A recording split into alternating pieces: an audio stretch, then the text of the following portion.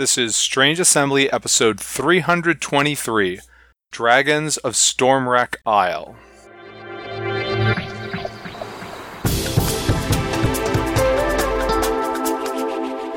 It's been a few years. I guess it's time for another introductory Dungeons & Dragons set.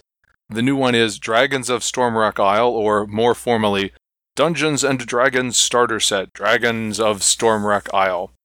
This was originally a Target exclusive. It's now widely available. It comes with the very basics that you would expect for an introductory set. There's a basic introductory rulebook, one set of dice, 5 pre-made characters. All 5 of those characters have some sort of story tie-in to give them a reason to visit the eponymous Stormwreck Isle. It's everything a group needs to play, although really you'd like a set of dice for each player, or at the very least, scrounge up a few extra d20s so everybody has at least one of those, and then, borrow for advantage or disadvantage. Stormwreck Isle is the center of the included adventure, which is the main new thing in this starter set. Once on the island, the characters will be welcomed to the Dragon's Rest, a kobold-focused cloister dedicated to the worship of Paladine, the god of the good-aligned metallic dragons. After meeting the locals, the characters will basically have 2 quests to undertake, one as first-level characters, one as second-level characters.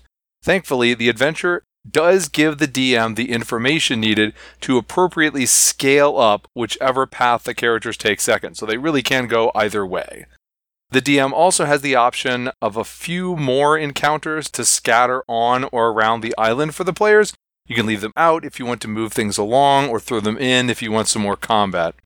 By the end of that, the characters will have, hopefully, earned the trust of the inhabitants of Dragon's Rest, secrets will be revealed, and the characters now 3rd level will have one final quest. I would try to be coy about what the climax of this adventure is, but the blue dragon is right there on the box cover, so you can probably draw your own conclusions. Overall, Dragons of Stormwreck Isle serves as a solid introduction to Dungeons & Dragons. The characters will face a variety of foes. They'll have to deal with combat encounters in several different environments. They'll have to get into some social actions, and there are parts of the adventure that reward clever thinking without overly punishing players who miss some, optimal decision. One thing about the set to me that was a little bit cool and then ended up as kind of a disappointment, and I don't think a new player would even notice this, but if you look at the art in the Dragons of Stormwreck Isle book, you can see that the adventurers in it are drawn from and inspired by the early 1980s Dungeons & Dragons cartoon. And in fact, you can actually buy a set of pre-painted miniatures from WizKids that depict these 5 characters. And I know I've mentioned it before, but I love the WizKids pre-painted miniatures. They're great. I don't have the time or the inclination to paint my own miniatures, so I really like these WizKids ones. I thought all of that was a great move, but the pre-generated characters don't match those 5 characters. So, for example, there's a dwarf in the party, but you are not going to see a dwarf among the heroes in the art, in the adventure book, or in those 5 pre-painted miniatures. It would have been really cool to be able to take those 5 pre-painted miniatures, use them for your 5 characters in this adventure. This doesn't really negatively impact anything, but I was a little tiny bit sad that they didn't go all the way with it.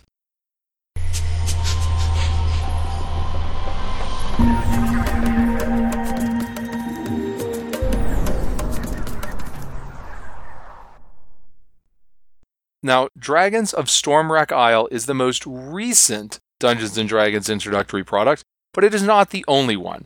That's the second that's labeled as a starter set, and sandwiched in between that was the Dungeons & Dragons Essentials Kit, which was also initially a Target exclusive release. The titles are accurate here. This starter set is the same kind of product as the original starter set. The Essentials Kit that came in between cost a little bit more and had a little bit more accessory-wise in it. So this, compared to the original starter set, the starter rulebook is tweaked. I like literally the graphic design of it better. There's more contrast between the background and the text. It makes it easier to read. The pre-generated characters are changed up, obviously, but the real difference is going to be which adventure do you get. Here you get Dragons of Stormwreck Isle. In the original starter set, you get the beloved modern classic Lost Mines of Phandelver. Oops, did I give away my answer there? There's nothing wrong with Dragons of Stormwreck Isle. It's nice, it's fine, I like it. You're not going to go wrong with Dragons of Stormwreck Isle. But if you have the choice between Dragons of Stormwreck Isle and Lost Mines of Phandelver, I've got to still recommend go with the original starter set and Lost Mines of Phandelver. It's great. I mean, I wish it used milestone leveling, but that's super easy to adjust for. You even get more bang for your buck in that Lost Mines of Phandelver takes characters functionally through 4th level instead of through 3rd level, and not just cramming more levels into the same amount. The adventure book in Lost Mines of Phandelver is actually just longer than the adventure book in Dragons of Stormwreck Isle. So, again, Dragons of Stormwreck Isle, brand new D&D 5e introductory product. If you have not, let's face it, if you're listening to this, you've probably done it already. Probably already played D&D. But if you're actually looking for a new introductory product, Stormwreck Isle is great. But if you have the choice, I still got to say Lost Mines of Phandelver in the original Dungeons & Dragons starter set. You've been listening to Strange Assembly, your tabletop gaming podcast. You can find us on the web at www.strangeassembly.com. You can subscribe to the podcast there in the Apple Podcasts app, through Amazon, Google Play, Spotify, whatever your favorite podcatcher is, we should be there. If you can't find us in one of those places, I'd like to correct that situation. So please get a hold of me. You can reach me at chris@strangeassembly.com. You can also catch us at the usual social media. We're facebook.com/strangeassembly, @strangeassembly on Twitter and on Instagram. You can find video versions of our stuff at the Strange Assembly YouTube channel. We'd appreciate if you'd check any or all of those out.